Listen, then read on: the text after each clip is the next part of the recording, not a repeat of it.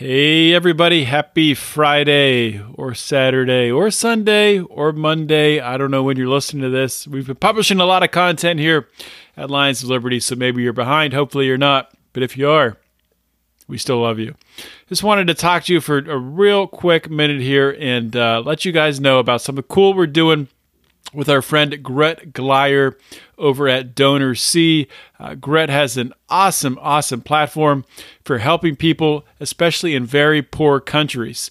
And we're partnering with Gret. We are donating 10% of our Lions of Liberty Pride contributions to his coronavirus efforts. And he is targeting helping people in the poorest parts of the world to get, even simple things like hand sanitizer and cleaning supplies and being able to help them out through this very tough time.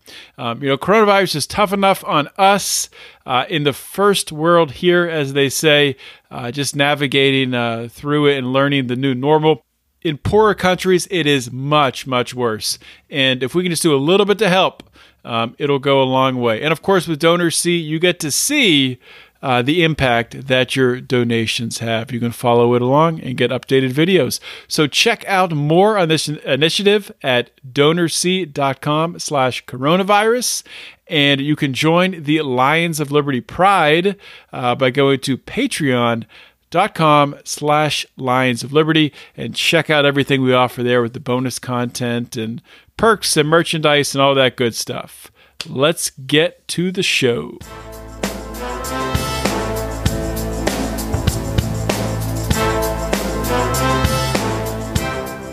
Welcome to Felony Friday, a presentation of the Lions of Liberty podcast. Here is your host, John Odermatt. Felons, friends, and freedom lovers, welcome back to another edition of Felony Friday, a weekly show right here on the Lions of Liberty podcast. What is Felony Friday? Felony Friday is a show where every single week we're going to do a deep dive and we're going to examine and expose injustice in the broken criminal justice system. Now, if this is your first time listening to Felony Friday, your first time listening to any of the shows we have here on Lions of Liberty, sit back, relax, enjoy the show, put your feet up. If you're driving, please don't put your feet up. But if you've been back several times, if this is a regular habit of listening, why haven't you subscribed? Or maybe you have subscribed. Thank you if you subscribed. But if you haven't, please do so. Whatever podcasting app you're listening on, please just scroll up to the top there, punch that subscribe button, and you'll get every single episode of the Lions of Liberty podcast and of Felony Friday delivered to your little listening device. And also, if you really enjoy what you're hearing here, please think about giving us a 5-star rating and a review on Apple Podcast, especially if you listen there, because it helps with the algorithms and all that crazy stuff. Without further ado, let's get rolling with today's show. All right, on today's show, I am joined by Tynice Hall. She was recently granted clemency by President Trump on February 18th of this year. This is after being denied clemency back in September 2016 from President Obama. Tynice was sentenced to 28 years and 7 months back in 2006 for charges of conspiracy to distribute and possession with intent to distribute, both nonviolent crimes. All told, Tynice served 13 years in prison after only having a minor prior misdemeanor when she was charged with these conspiracy charges. Tynice, welcome to Felony Friday. Thank you. Thank you for having me. Well, thank you for coming on the show and having the courage to share your story, because I think it's very important for people to learn more about the truth about the criminal justice system and the truth about how easy it is to fall into a situation like you fell into. So we're going to get all into what happened, how you got tied up, how you got arrested and ultimately charged and convicted, and talk about your time in prison. But before we do that, just to help to set the stage for my audience so they get to know more about you, if you could just kind of start off by sharing just about your background, where you grew up, your early years, and what that was like for you. Well, I was I'm born and raised in Lubbock, Texas. I graduated high school. I started college or whatever. I ended up getting involved with my boyfriend at a young age. Um, he was the drug dealer, the big time guy in the city, and from where I came from, like it was appealing for me to date someone like that. And that's how me and him got together. I was raised in a two-parent home, my mom and my dad. He's my stepfather. I don't know my real father like that. It's just me and my brother. Um, I had a good life. I'm not going to say I had everything, but my mom tried her best with what we did have. So I could say I think I had an okay upbringing. So at what age you said you got involved with a boyfriend? What age were you then? I had got involved with him at the age of 19. When I was 19, he was 31. Me and him started talking. It was just like a small thing. My family was in the streets or whatever, and one of my older cousins introduced me to him to start like a conversation or whatever, and that's how me and him hooked up, was through my cousin. Mm-hmm. Mm-hmm. And you had a prior to getting convicted of the conspiracy charge. You had something with writing a bad check, or you were on probation for? Yes, I was on probation. I had wrote a check, and one of my checks, no one else says I wrote my check, and then I caught and reported it stolen on some stuff. It was some stuff that, like, the younger girls just figure out, okay, well, I can get away with buying all these clothes and then call and report it, and then they'll just put the money back in my account. Well, they called it theft of a financial instrument, and I had got deferred adjudication probation for 3 years for it. I was due to be released off deferred adjudication 2 days after I got arrested. Wow. So when you were arrested, did you have any idea that you were at risk at that time of getting arrested, of any sort of consequences? Back then, I always thought that I knew what he was doing, but as long as I'm not the one that's selling drugs, or I'm not the one that's touching or involved with it, my mindset was always thinking that I can't get in trouble for it. Mm-hmm. So I never knew about conspiracy. I never knew about aiding and abetting. I never knew the law. I just thought that as long as it wasn't me, I can't get in trouble for it. And being like oblivious to the law, oblivious to the federal system is what got me where I was at. Because with me knowing what he was doing, I was just as guilty as the person that was doing it. Well, I mean, to be fair, that's what most people would think. I mean, that if you're not actively out there selling drugs, if you're not the one making those transactions, that probably, I don't know, the vast majority of people would think that, you couldn't get in serious trouble for that, at least. That's what they would assume. Yeah. But, you learn otherwise, that you can get charged with the exact same thing and you can get more time, because you weren't willing to cooperate with the police to tell them what they wanted. So what exactly happened when the house was raided? You were home alone, or was he there? My house was raided. Me and him got into an argument the night before. It was just a little minor argument or whatever. He didn't come home that night. After then, the feds ran in my house at 6 o'clock in the morning, and I was home alone. Well, with me being home alone and they searched my house, they did find weapons. They found guns. And they found some drugs that he had that night prior. And I got charged with all of that, plus any past dealings that he was doing. So because it's conspiracy, they say when two or more come together and basically conspire to do something, but you don't have to know the next person that done something with it. And because me and him had a relationship, they said I conspired with him to sell drugs. And also they put the guns on you as well? Yes, the guns were put on me because I was at home and I was at home alone. And I think I remember reading from your background that they did fingerprints. They tested for fingerprints on the guns. Your fingerprints weren't even found on them. My fingerprints wasn't found on the guns. One of the guns was in close proximity to me. It was in a drawer. It was in his drawer. But because I was home alone and the house is in my name, I was charged with all of them. So this all goes down, and you're sitting in a jail cell. Did you, at what point in time did you realize what kind of trouble you were in, what kind of sentence you were facing. I didn't realize how big of trouble I was in until I got locked up February. So May is when they came back and told me that I was being indicted, conspiracy charges, and that I was looking at 60 years. And I couldn't believe 60 years, and I'm just a dope boy's girlfriend. So they were basing the 60 years just off of the conspiracy and the gun charges? The way they explained it, the way my lawyer explained it to me, it was being based off the conspiracy, the gun charges, and me not willing to take a plea, and then the amount of drugs. Mm-hmm. So was it only you and your boyfriend at the time who were being charged, or was it a larger... It was a big raid. When you look in the newspapers, they said it was the biggest drug raid in Lubbock, Texas, where I'm from. Mm-hmm. And so it was a big raid, and the biggest quantity came from him. And so they were basing it off the quantity that he had controlled buys with.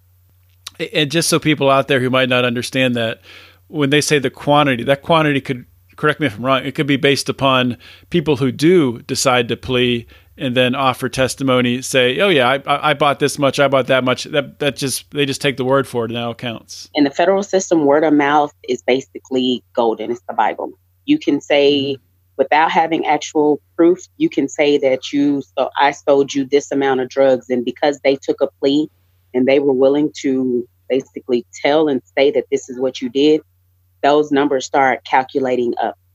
And so if you say I sold you 230 grams, and then the next person say I told you 230 grams, all those numbers become ghost dope. And that means it's basically in the air dope that has been sold, even though there's no actual proof of it. So throughout this process, you said your lawyer, was it a public defender who you had? I had a public defender.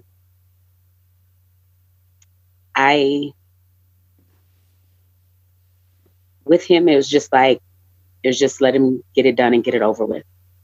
Yeah. It's so important to highlight that, the difference between being able to hire a lawyer who has experience, with drug cases like this, and having a public defender. That's the difference between, going to prison for more than 10 years, or maybe not even going to prison at all. It's an incredibly broken system. Incredibly broken. There we go. So when you ended up getting sentenced, well, I guess first of all, so did your boyfriend at the time, did he plea, or what happened with him? He ended up pleading out to a 27-year plea. And I just, at the time, I wasn't willing to take a plea for something for them to say that I actually sold drugs, and I wasn't willing to do it. So I ended up going to trial, and because I wasted their time, their money, I got the max. Yeah, they throw everything at you when you go to trial. Everything. And you're thinking, I didn't do anything wrong. I was just sitting back there. I wasn't doing any illegal transactions. Unbelievable. When you start reading up, like once I got incarcerated and I started reading up, there's several women that are out here with same cases like mine. Like you always think, or in the streets, you think that, okay, as long as you're not doing it, but you learn, and you learn fast once they put them handcuffs on you. So there's still women who are in prison. Right? I see you're wearing a shirt right now that has a lot of names listed on it. Is that, these are some of the women that are still in prison. I have my free LaShonda, free Karen. A lot of the women is with the Fed Fam for Life company. My friend Trey, Arlinda John, she's the co-founder of it. And so these are still women that they're working on. We still have like Miss Alice's release, so that shows you how old the names are. But we have the ones that are still in there that we're still fighting for. Michelle West, LaShonda Hall, Lazarus Ordaz. There's a lot of women still in there that are looking at the same things that done happened to them. We have Michelle West that has life sentences for a first-time offender. My God. And but Alice Johnson, of course, who's sort of famous in the movement. She's been all over the media.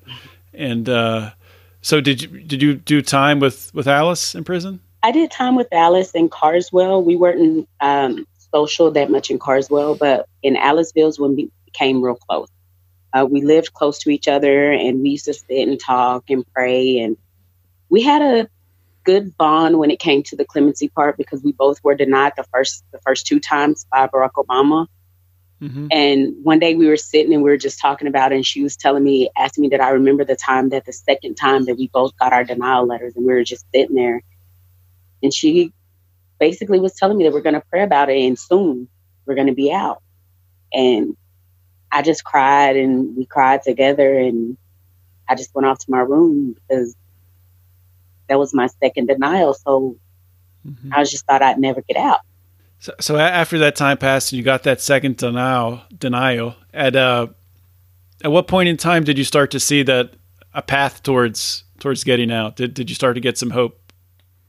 Well, after my second denial, my friend Trey Johns, Mm-hmm. she wasn't really, you're supposed to wait a certain time period before you file again. And she was ready to go full throttle. Like, it was time to go. She was like, okay, we're going to refile. We're going to start doing this. The Can Do Foundation started doing the White House presentations. And I love Amy Povich for that. They started doing the sit-ins. They started doing the picketing. They started doing all the different campaigning for the women. And that's when it was like, okay, something's opening. Something's happening. Because we started doing, more people started signing my petition. I started getting different letters from people. Trey wasn't going state to state to state to state, doing different kind of campaigning, helping getting more signatures for me. So when Fed Fam for Life and Can Do joined together, also with the Cut 50, it started literally opening up paths and doors to people that were oblivious to what was going on. And they started noticing that the mass incarceration was a serious problem. Mm-hmm. It's so cool that so much of this, really prison reform movement, Mm-hmm. especially around nonviolent offenders, it's being driven by people who have been through the system. Exactly. And when they get out, they're not just sitting back and saying, "Hey, I'm out." They're turning around and saying, "Well, let's get everybody else out." So, I think that's one of the coolest parts of this whole story to see. I love it. I love it because it's like, okay, there's no one left behind. So let's pay it forward. And what I can do to help my sisters that are still in there that's going through the same thing, it gives you hope to continue to pay it forward to the next person. And it's like Mm-hmm. a platform for you to say your story, to show you that there's more like us. It just didn't happen to one person. It happened to many in the prison system. Right. So I want to turn the page back to your time in prison. You served 13 years and you were on what was your original sentence was 28 years. My original? So, 360 months plus 60 months. I hate how they do it in months. It makes you sit there and calculate like, okay, 12, 24, 36. Yeah, counting on my fingers and toes. But, it's ridiculous the amount of time. So when you first started serving that sentence, was there anything that you can attribute to helping you deal with that, to really, fix or get your mindset right to be in order to be able to serve that time? No, it's like you're thrown in a basement and you're there to deal with it on your own. It took like the women that you come together with the women that are there, and like you join, it becomes like a family. You get the older women that's done a lot of time and they like take you under their wing. Like when I first got locked up, I was 22. So I was angry. I was upset. I was depressed. I went through a lot of anger, like a lot of emotions that came out a lot. It makes me cry a little bit. Mm-hmm. It's okay. But I had a lot of anger issues towards a lot of people, even the people that didn't have anything to do with it. I had a lot of anger issues. So the older women are ones that they draw to you and like, okay, well, we did this. You're going to get through this. Let's try to do this. We're going to start praying about it. We're going to start taking classes. I started doing different things like, okay, I'm not just going to let this time go to waste. And so when I would like veer off and start getting in trouble, it took the ones that become your mom, your sister, your best friends to be like, okay, so you're going to get on the right path. You're going to do this.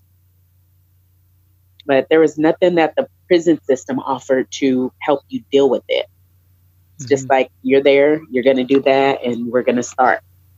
Yeah, it's a common theme that I hear. I've done probably, I should probably count, but I've done more than 100 interviews, probably 150 interviews with people who have been through the prison system, and it all starts with just really that personal decision, and also, yeah, like you said, people around you, people who can mentor and help you who've been through it, which is so important, and which is, once again, I'll mention it. It's so cool to see it sort of kind of continues through once you get out of prison. Turn around and it's a helping hand back.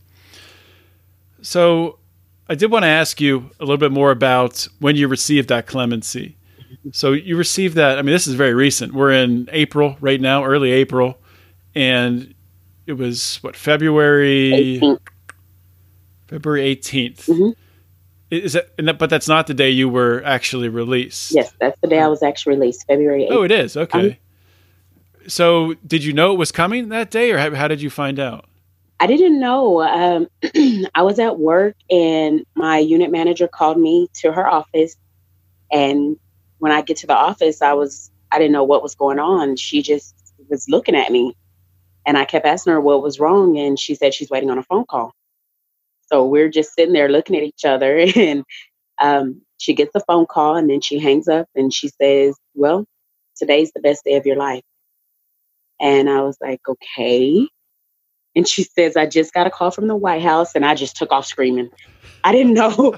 I just took off screaming, and they're trying to contain me, and I'm just screaming and crying. Then I just started praying about it, and they tell me that I got to be off the compound by the 4:00 count. And what that means is that they count the inmates ever so many hours. So I had to be off the count because I was no longer their property. And so I had an hour and maybe 15 minutes to get everything together and be off their compound. So this all happened in what, like just a few hours? You found out, and then you were right out the door. So how did you have time to arrange getting picked up and all that stuff? I really didn't. Once she told me I had to be off the compound by the 4:00 count was clear. So I had called one of my friends, and then I started calling my mother, and then the president had already called my mother. Trump called my mother, and she's screaming. So I really couldn't get anywhere with her. So I had to hang up on her and call, because I'm from Lubbock and I was in Bryan, Texas. So that's over 11 hours away. My mother wasn't able to come, make it in time to come get me. So I had friends that were in Houston.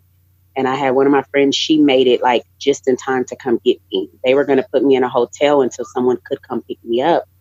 But my friend made it in time to pick me up in time to get off the compound. So what were some of the first things you did once you got out that really was some stuff that you were just waiting to do once you got your freedom back? I wanted to go buy real underwear. My friend took me to Target to go buy real underwear, and she bought me clothes. She got me a phone. I didn't know how to use a phone. I'm still kind of fumbling with that. And then I wanted a banana split. Nice. So where did you go for your banana split? What's the Dairy Queen? That'll work. I went to Dairy Queen and got a banana split, and then we went to my friend's house and waited till my mom came the next morning. And that's when I met up with all my family, and my baby, my dad, my mom, my aunt. They all came, and we went to one of my cousin's house, and it was just like a mini reunion. Yeah, that's got to be something that while you were in prison, something that you thought about a lot, what it would be like. Was it as you imagined, or what was? I didn't get a chance to plan, when you have chance to plan, you're like, okay, we're going to do this and we're going to go do that. And it was just so instant that I just couldn't believe it. I just couldn't believe it. It wasn't like I had dreamed of it over and over again. I always thought about getting out, okay, I'd have to do this, and I'll have enough time to plan to do halfway house where I can do this and get this done. But I didn't get that experience. It was just dropped in a bucket. Let's go. So is it correct that you don't have any probation that you're serving now? Or are you still? I am on probation. Oh, yes, I do have 5 years probation.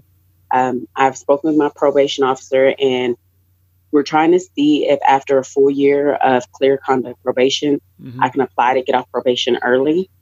But I'm fine with doing it back being on probation. If they say walk upside down, I got it. Mm-hmm. It's been, I mean, we were talking a little bit before the show started, but it's got to be a very unique, I mean, it's definitely unique because there's not many people in your shoes where you're coming out, you're getting your freedom, and then there's this whole thing where the entire country has to stay in their homes. So can you just share a little bit about what's that been like for you? Well, when I first got out, like, okay, I had the plans. Okay, I'm going to try to get me a job. I'm going to try to do this. And I'm going to try to do that. Like, I had it all planned. And then it was just like, pump my brakes. Mm-hmm. We're in the house, but it's like something I'm used to. So it's not hard to stay in the house and stay in one place and not do anything. Yeah. I'm used to being in a room the size of a bathroom. Now I'm in a house. Mm-hmm. So it's not that hard for me. You can probably help others with how to deal with it. It's kind of like with my kid, like me and him play little games, or we sit on the internet and play little different stuff. He's showing me how to migrate through my phone and stuff like that. But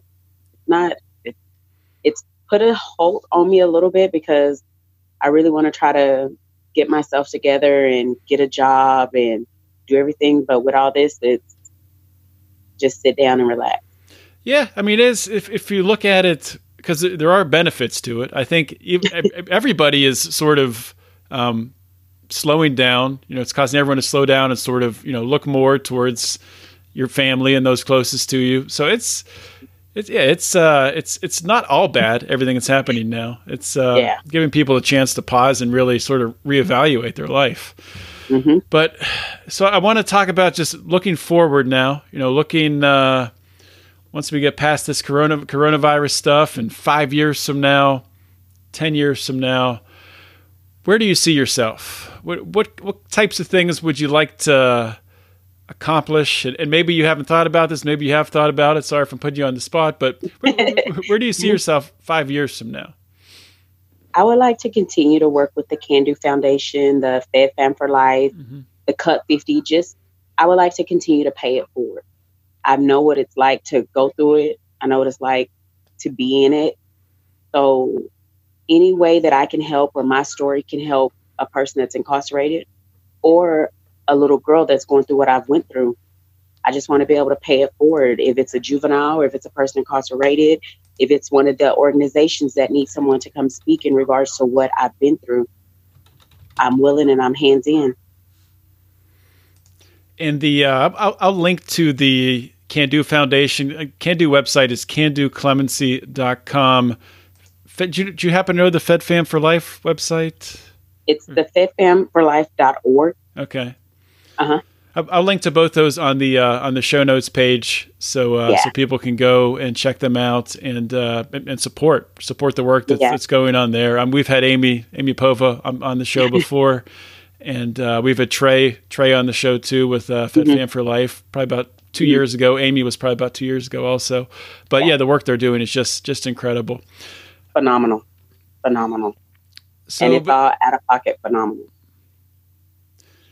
Yeah, they're doing this. I mean, they're not making profits off of this. This is all coming from just the goodness of their heart. So, I guess last question: is there anything else, any message that you have you'd like to convey to, maybe people out there who have loved ones in prison who are, waiting for them to get out, or just people who just need a message of hope right now? I can say never give up. Like, it's something I always tell Trey, like, me and her have this little saying. I sent her some little cups. And I say, God gave me this life because I was strong enough to handle it. And through my faith and through prayer is what got me through. So if you're going through a situation like this, never give up. Because there's no telling when that leaf will turn over. Just continue to fight, continue to be strong, and continue to build. Because this can happen to anybody. And anybody can be released as well. All you need is just the right people behind you. And if not the right people, just yourself to have faith with what's going on. Because it won't last forever. Nothing lasts forever. That is the truth. And that's great advice in this uncertain time too for the country. So Tynice, I want to thank you so much for coming on the show, sharing your story. And the more people that hear your story, I think it's so very important, like we talked about, because it really shows that this can happen to absolutely anyone. Yeah. Well, thank you for having me, and I thank you for inviting me to be on your show. All right. Thank you. Thank you for listening to today's show, another great episode of Felony Friday.